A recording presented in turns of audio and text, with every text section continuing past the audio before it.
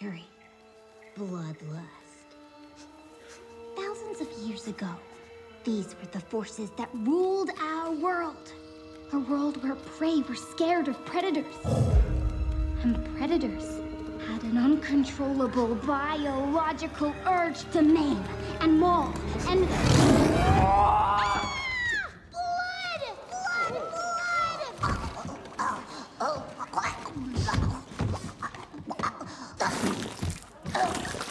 And death.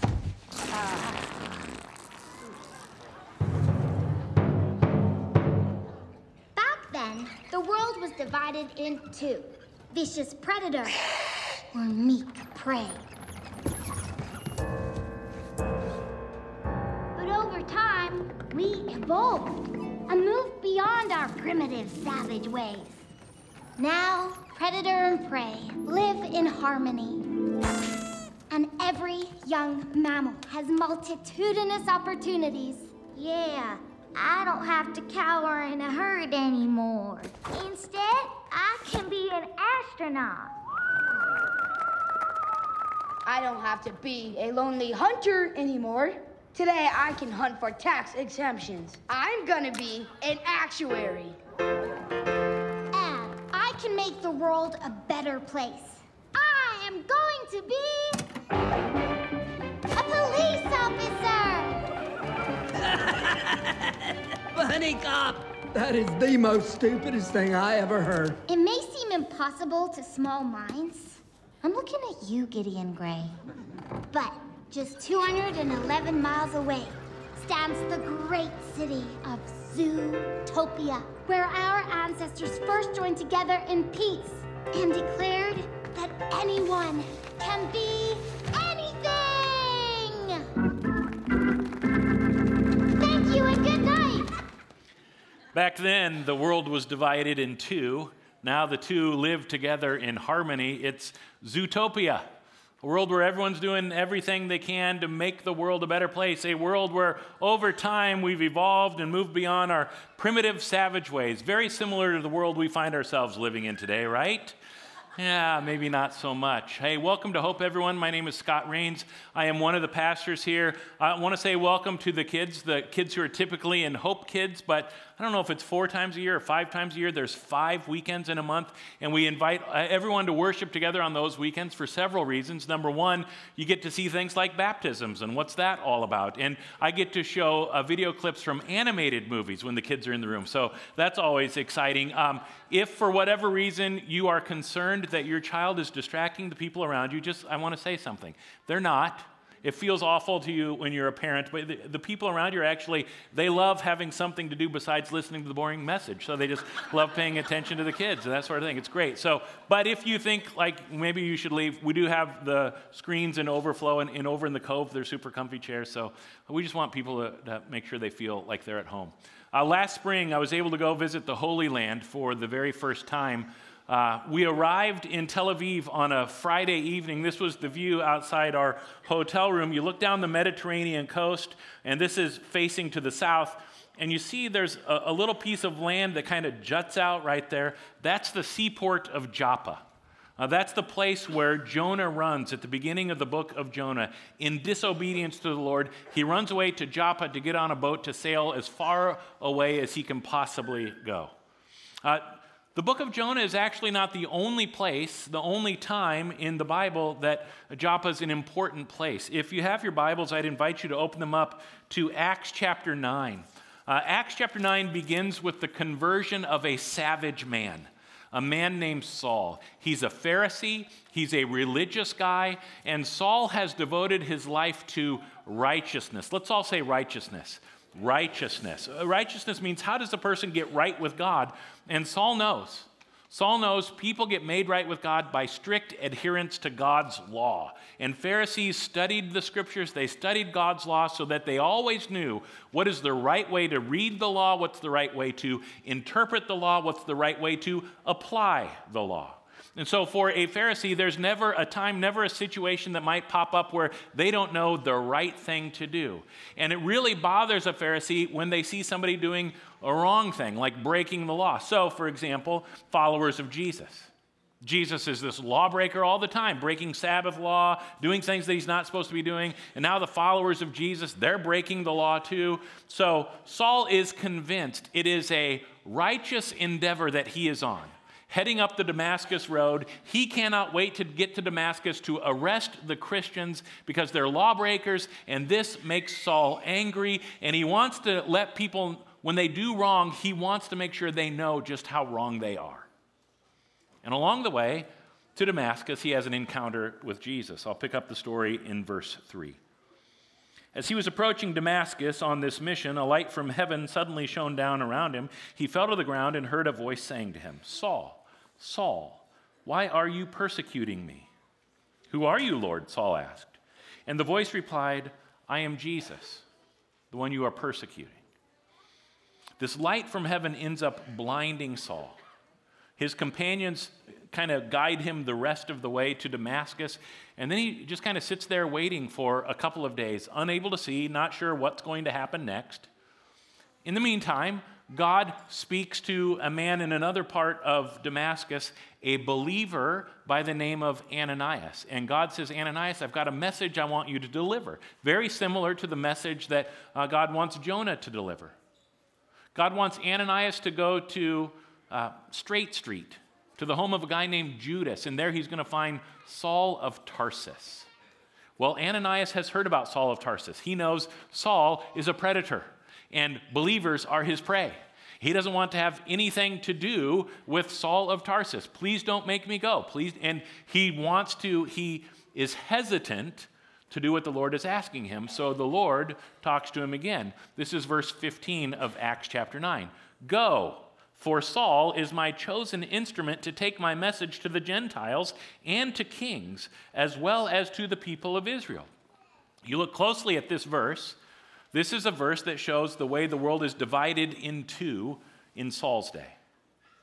You've got Gentiles on one side, and you've got the people of Israel on the other side. You've got people who follow the law and people who don't care about the law. You've got God's people and people who are not God's people, at least not yet. And so Ananias decides to do what God's asking him to do. He goes and he finds Saul, and it's interesting. Here's a detail in the story I want you to pay attention to. Ananias begins to pray for Saul. He prays for the Holy Spirit to fill Saul, and let's read together what happens in verse 18. It's on the screen. Read this out loud with me. "Instantly, something like scales fell from Saul's eyes, and he regained his sight." That's how Acts chapter 9 begins. It begins with Saul, who is blind. Now he is able to see. He becomes an apostle. His name gets changed to Paul. Sometimes Paul is referred to as the apostle to the Gentiles.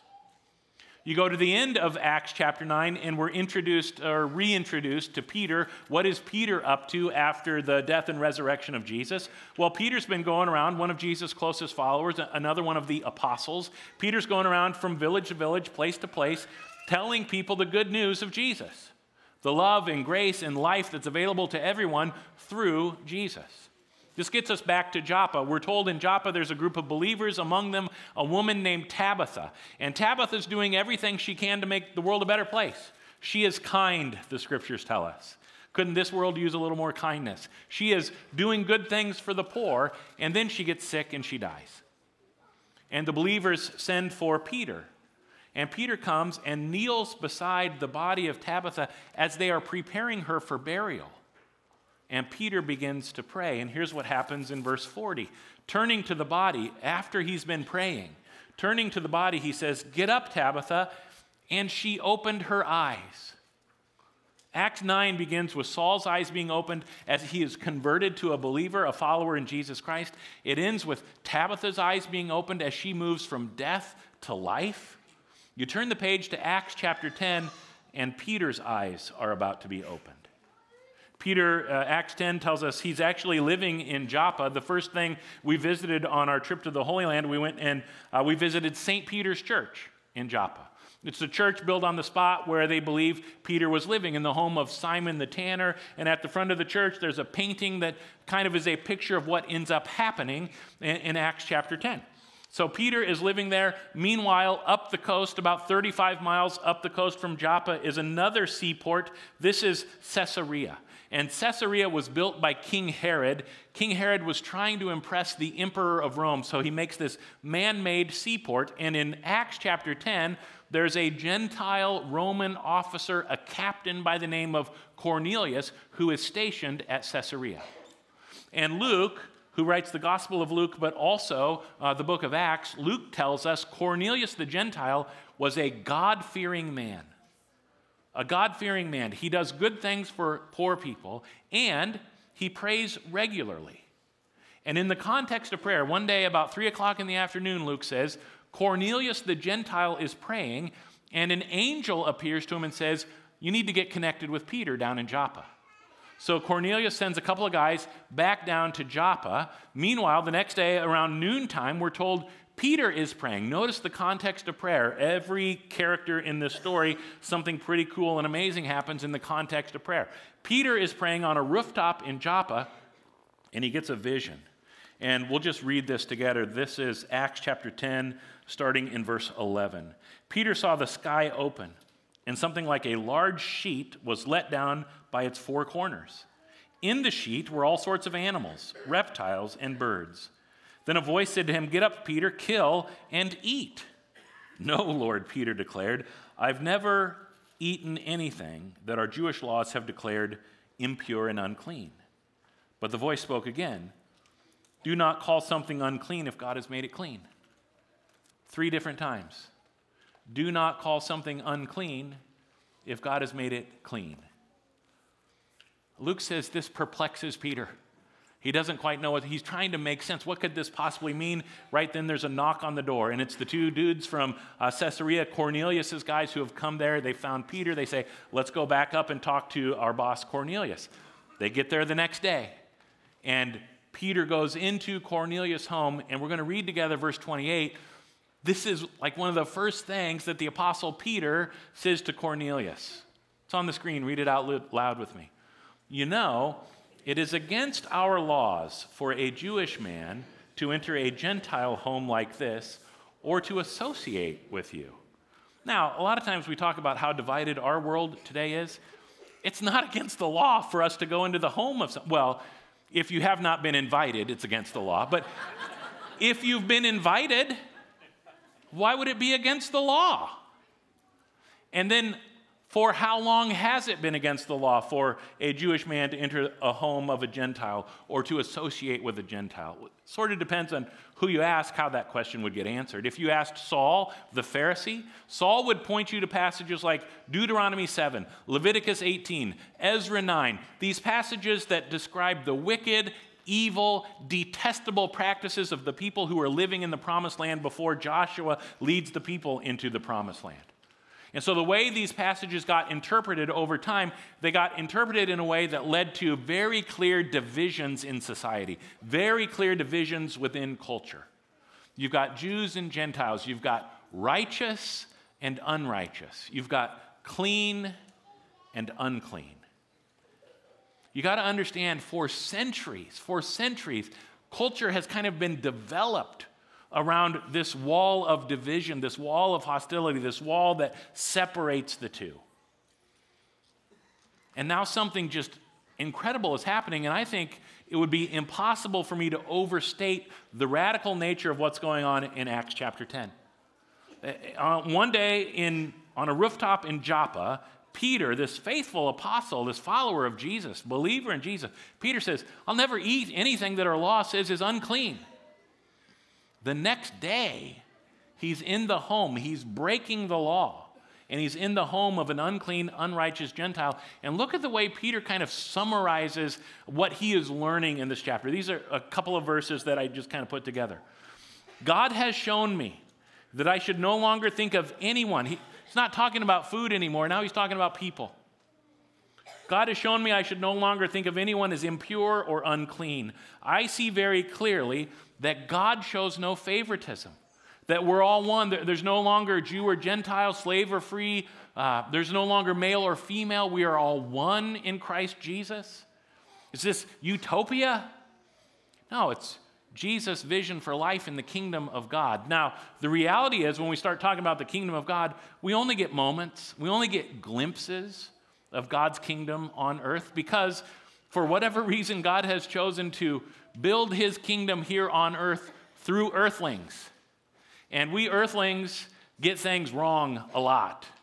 We mess up a lot. We are far from perfect. So the best we can hope for this side of heaven are just moments, glimpses of God's kingdom at work among us. And one of the things that it seems like generation after generation after generation, we earthlings are really good at getting wrong is we're so quick to divide. We're so quick to categorize people, label people, us and them. In the movie Zootopia, Judy's childhood dreams come true. She becomes the first bunny cop on the Zootopia police department. There are a lot of people who think she doesn't have what it takes. They give her her first assignment. She's trying to break this case. There are mammals that have gone missing, and even worse than having gone missing, they're turning savage. They're going savage. She enlists the help of a predator, a fox by the name of Nick Wilde, to help her track down these clues. They start to discover all of this, and Judy thinks she knows perhaps why these predators are going savage. Take a look. So now, I'll turn things over to the officer who cracked the case. Officer Judy Hopps. Over here! Yes? What can you tell us about the animals that went savage? Well, the animals in question, are they all different species? Yes. Yes, they are. Okay, so what is the connection? Oh, all we know is that they are all members of the predator family. So, predators are the only ones going savage? That is yes, that is accurate, yes. Why? Why is this happening? We still don't know. But, it may have something to do with biology. What do you mean by that? A biological component, something in their DNA.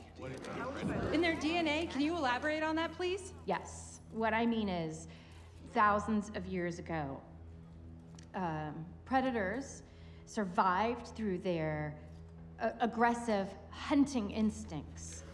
For whatever reason, they seem to be reverting back to their primitive savage ways.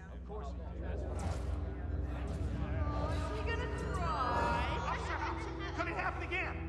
It is possible. So we must be vigilant. And we at the ZPD are prepared and are here to protect you. More mammals go savage! What is being done to protect us? Have you considered a mandatory quarantine on predators? Okay, thank you, Officer Hopps. That's all the time that we have. No more questions. Was I okay? Oh, you did fine. Oh, that went so fast. I didn't get a chance to mention you or say anything about how we... Oh, I think you said plenty. What do you mean? Clearly there's a biological component. These predators may be reverting back to their primitive, savage ways. Are you serious? I just stated the facts of the case. I mean, it's not like a bunny could go savage. Right, but a fox could, huh? Nick, stop it. You're not like them. Oh, there's a them now. You know what I mean. You're not that kind of predator. The kind that needs to be muzzled? The kind that makes you think you need to carry around fox repellent? Yeah, don't think I didn't notice that little item the first time we met. So, let me ask you a question. Are you afraid of me? Do you think I might go nuts? You think I might go savage? You think I might try to eat you? I knew it. Just when I thought somebody actually believed in me, huh? Probably best if you don't have a predator as a partner. One of the great challenges facing the leaders of the early church was how do we keep this movement from splintering and dividing even before it really gets started? How do we keep the church united? And there was all kinds of conflict, even between these great biblical characters, these heroes of our faith, Peter and Paul, great disagreement and conflict, arguments around what do we do with these Gentiles, these unclean, unrighteous people who now want to follow after Jesus? What are we going to do about that? And eventually they come to some conclusions and they find a way forward, but it continues to be something that raises its head in the early church and has to be addressed. And so Paul writes about it in Ephesians chapter 2. He says, Christ himself has brought peace to us. This is what unites us. He united Jews and Gentiles into one people when in his own body on the cross, he broke down the wall of hostility that separated us. Again, exactly how does Jesus do this? How does Jesus break down walls? How does he tear down? How does he remove walls that keep people separated, that keep people divided? Paul goes on and tells us in Ephesians chapter 2, he ends the way of the law and commandments and regulations. He gets rid of this old covenant and he ushers in a new covenant written in Christ's blood, a new covenant of love and grace. And actually, you don't have to look very hard as you're reading through the Bible from cover to cover to see this has always been God's desire. Even before the incarnation, even before the birth, the life, the death, the resurrection of Jesus, God has always wanted grace and love to rule and to reign. You look at the Jonah story, in chapter 1, you see it's very clear everyone is living under the law. They're living under the regulations and the commandments of the law. Jonah runs away from God. He gets on a boat in Joppa in disobedience to sail as far away from God as he can possibly go, and a storm comes up. And when this bad thing is happening, when things are going wrong, everyone on the boat, what do they start to do? Point fingers and find out who's to blame. Who's to blame for this bad thing that's happening? And when they find out who has done wrong, who has been disobedient, what do they do to him? Kick him overboard. Let's get rid of him. And it continues. Jonah goes to Nineveh, a city filled with wrongdoers. And he wants to get rid of them. He wants them to be punished. But instead they pray. They humble themselves. They stop their evil ways. They stop their violence, and they beg God to show them mercy, and God has mercy on them. This is what God has always wanted, what God has always desired. This mercy and grace of God toward the wrongdoers in Nineveh greatly upsets Jonah. He gets very angry. And God's response to Jonah's anger in chapter 4 is fascinating to me. Here's chapter 4, verse 4. It's on the screen. Read this out loud with me. The Lord replied, "Is it right for you to be angry about this?" Is it right for you to be angry about this? I saw a video about 10 days ago, and the first time I saw the video, I was like, oh, our congregation would love that video. And it was actually like the day I'm getting ready to work on the last week's sermon. And as I was reading the text and figuring out where the message was going to go, it's like, it just doesn't quite fit. I don't want to force it in. But I was looking ahead to chapter 4 and what we'd be talking about today and division and unity. And I thought, oh, it'll be a perfect one. So I saved it and thought, I know it's old. It's 10 days old. But still, I think perhaps it has something to say to us. So, I mean, if this doesn't really catch your attention, that's fine. And we'll move on. But here's a video from 10 days ago. On the Scott Van Pelt show on ESPN, he does something called One Big Thing. And this was the one big thing just 10 days ago. Take a look.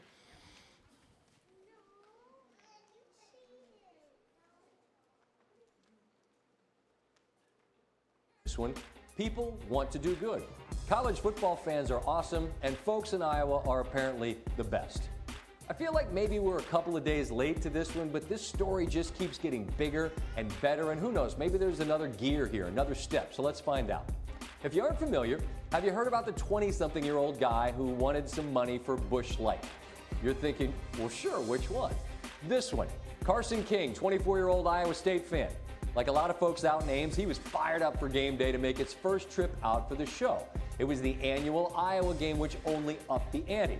Carson decided he'd bring a sign asking people to Venmo him money to buy beer. His mom joked with WHO-TV in Iowa City, "This is going to be a proud mom moment. My son is going to be begging for money for beer on national television." Close quote. Well, Mom, I bet you're proud now. Here's what happened. People naturally immediately started sending money. Lots and lots of people all over the country. King told WHO, quote, "A lot of Clemson people donated. I guess they like Busch Light too," close quote. Who doesn't? He got to $400, and then it was into four figures, and that's a whole lot of Busch Light, and that's when Carson decided this money would not be for beer, It would be for the University of Iowa's Stead Family Children's Hospital. You know the one. That's where kids who are battling cancer are fighting their fight. Kids, the teams, and fans in Iowa City wave to at the end of the first quarter of each game in Kinnick Stadium in what instantly became one of the great traditions in the sport.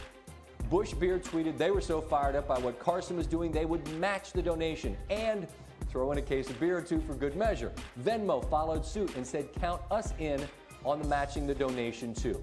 As of this evening, Carson had over $50,000 pledged. Now, I'm not real good at math, but if you multiply that by a couple of matching donations, that's more than $150,000 for the kids. So an Iowa State fan who made a sign as a goof gets sent more than $50,000, and instead of buying a car or going on a cruise or going to the casino, which is what 24-year-old me would have done, he decided to give the money to the hospital on the rival school's campus. Is this heaven? No. It's Iowa.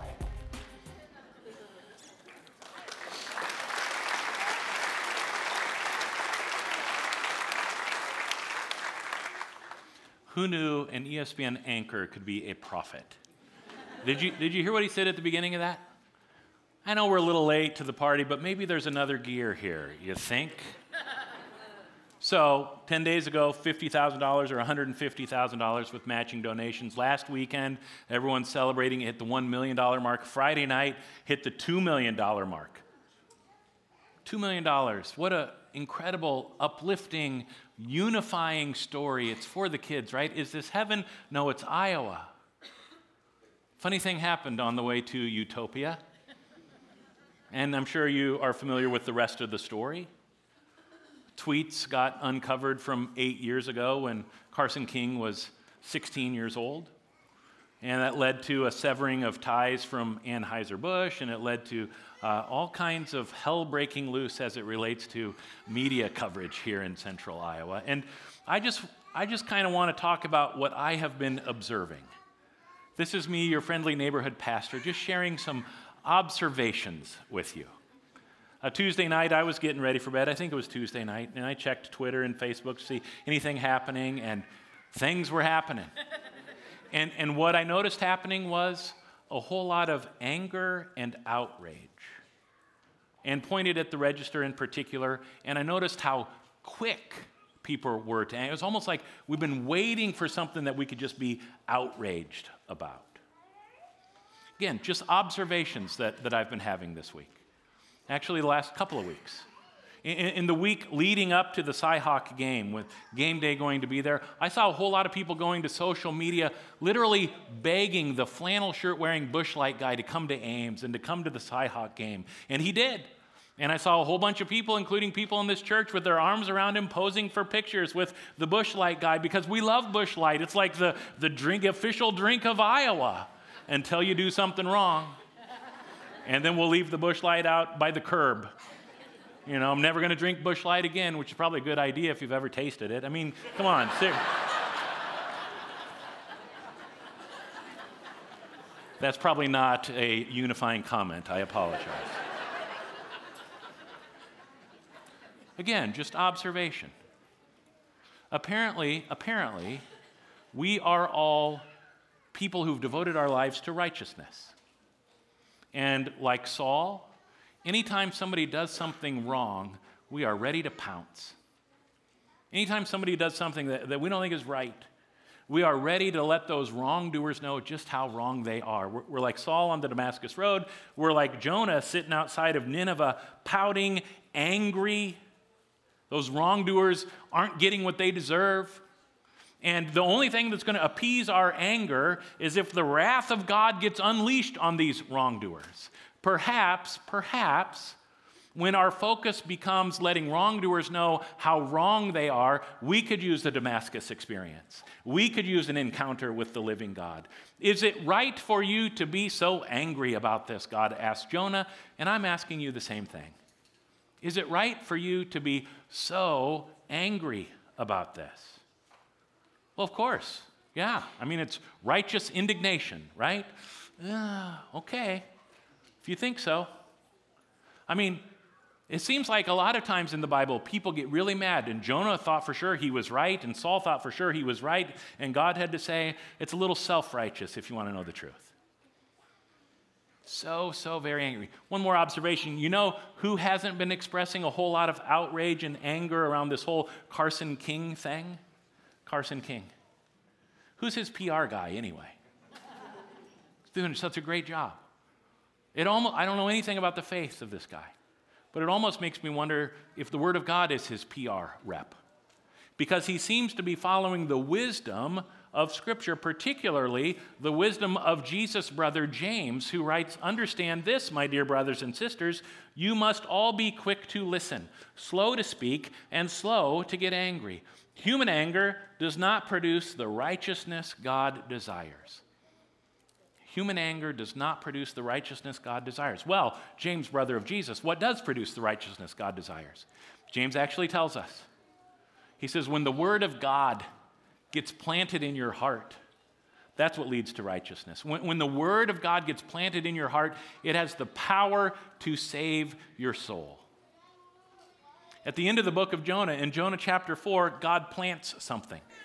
Jonah is sitting outside of Nineveh, wishing that God would change his mind about extending grace and mercy to the Ninevites, wishing God would just nuke them once and for all and be done with their evil, wrongdoing ways. And God causes a plant to grow up that has a whole bunch of leaves, and Jonah is sitting in the shade of that plant, and the Bible says he is grateful for that plant. Next day, a worm eats through the plant, it withers and dies.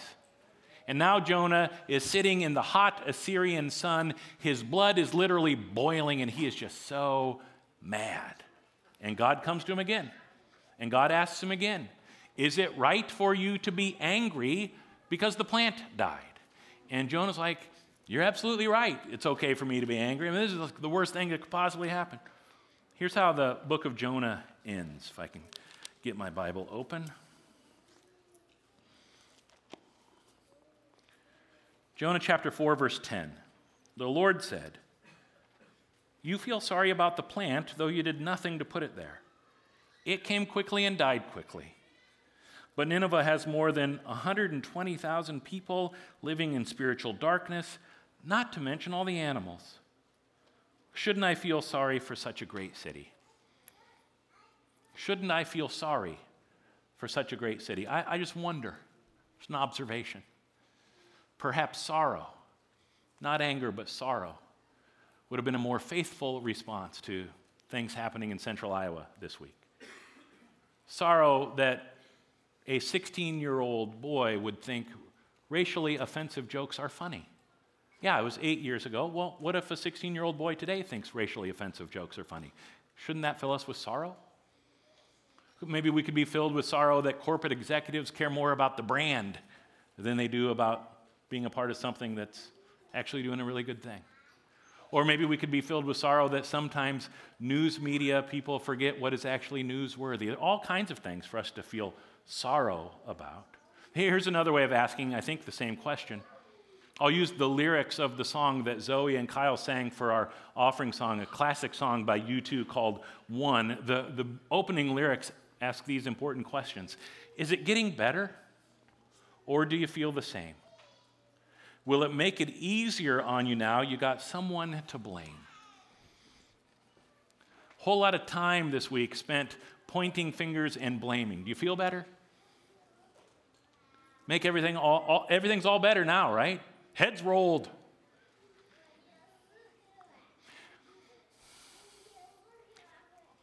How much time did you spend in prayer this week? Did you spend as much time getting angry at them as you did praying for them? How much time did you spend praying for the publisher, the editor at the Register? How much time did you spend praying for the guy that wrote the article? How much time did you spend praying for Carson King? How much time did you spend praying for, racial unity in our community? How much time did you spend praying for the hospital and the families and the kids that $2 million is trying to help?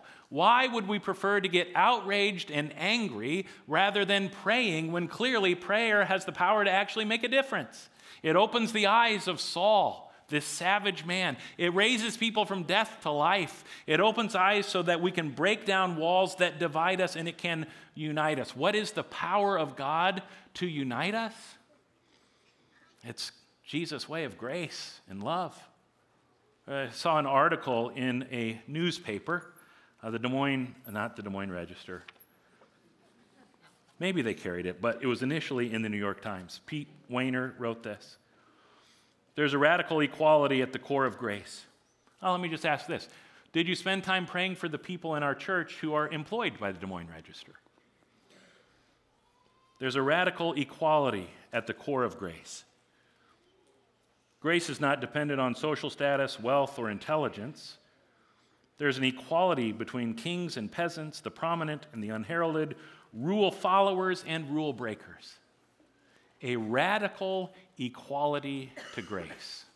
Why? I like the way Bono talks about it. Bono, lead singer for U2, is very open about his faith in Jesus Christ. And people want to know, why Christianity? Why not one of the other world religions? And Bono's like, well, that's easy, grace. Bono says, grace defies reason and logic. Grace interrupts the consequences of your actions, which in my case is very good news indeed, because I've done a lot of stupid stuff. Amen. Who hasn't? And so we're all in need of grace. Anyone who ever does stupid stuff is in need of grace. There's a radical equality to grace. You know, one of our core values at Hope, we're one body united in Christ Jesus. Let's all say that together. We are one body united in Christ Jesus. One more time. We are one body united in Christ Jesus. Look around this room. Do you feel unity with the people sitting around you? Dr. Seuss has this book, One Fish, Two Fish, Red Fish, Blue Fish. You look around this room, there are people who vote red and there are people who vote blue, and we need every single one of you. Interesting. No amen to that? You can pray about that one too, can't you? We need more diversity. We're better together. Socioeconomic diversity, educational diversity, ethnic diversity. We need it. It makes us better because then it gives us the challenge. How do we actually live out this life that Jesus has ushered in through his death and resurrection? How do we live out this challenge of becoming one? If we actually have to try to live in unity, we're going to end up becoming so very utterly dependent on the radical equality of grace. Here's the rest of that op-ed. If you find yourself, because I think this is a picture of who we want to be as a church, as a congregation. If you find yourself in the company of people whose hearts have been captured by grace, count yourself lucky. They love us despite our messy lives, stay connected to us through our struggles, always holding out the hope of redemption. When relationships are broken, it's grace that causes people not to give up, to extend the invitation to reconnect, to work through misunderstandings with sensitivity and transparency. You don't sense hard edges, dogmatism, or self-righteous judgment from gracious people. There's a tenderness about them that opens doors that had previously been bolted shut, and grace, properly understood, always produces gratitude. Grace, properly understood, always produces gratitude. Well, Pastor Scott, I would be happy to extend grace to someone if they repent first. If you're looking for a reason to withhold grace, perhaps you don't really understand grace. One more clip from this movie, Zootopia. Judy and Nick are on the trail trying to figure out what's happening to these mammals that are going savage, and the trail leads them to the most notorious crime boss in Tundra Town, Mr. Big. Take a look. I trusted you, Nicky. I welcomed you into my home. We broke bread together. Grandmama made you a cannoli. And how did you repay my generosity? With a rug made from the butt of a skunk butt rug. You disrespected me. You disrespected my grandmama, who I buried in that skunk butt rug. I told you never to show your face here again, but here you are, snooping around with What are you? A performer? What's with the costume? Sir, I am a cop. Mime? She is a mime. This mime cannot speak. You can't speak if you're a mime. No, I am a cop. And I'm on the Emmett Otterton case, and my evidence puts him in your car. So intimidate me all you want. I'm going to find out what you did to that otter if it's the last thing I do. No.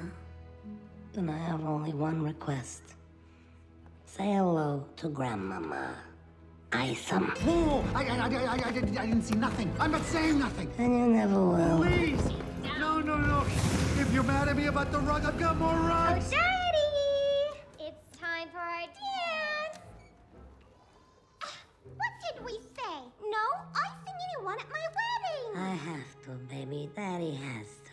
Isom. No. Wait. No. Wait! She's the bunny that saved my life yesterday from that giant donut. This bunny? Yeah. Hi. Hi. I love your dress. Oh, thank you. Put him down. You've done me a great service. I will help you find the otter. I will take your kindness and pay it forward.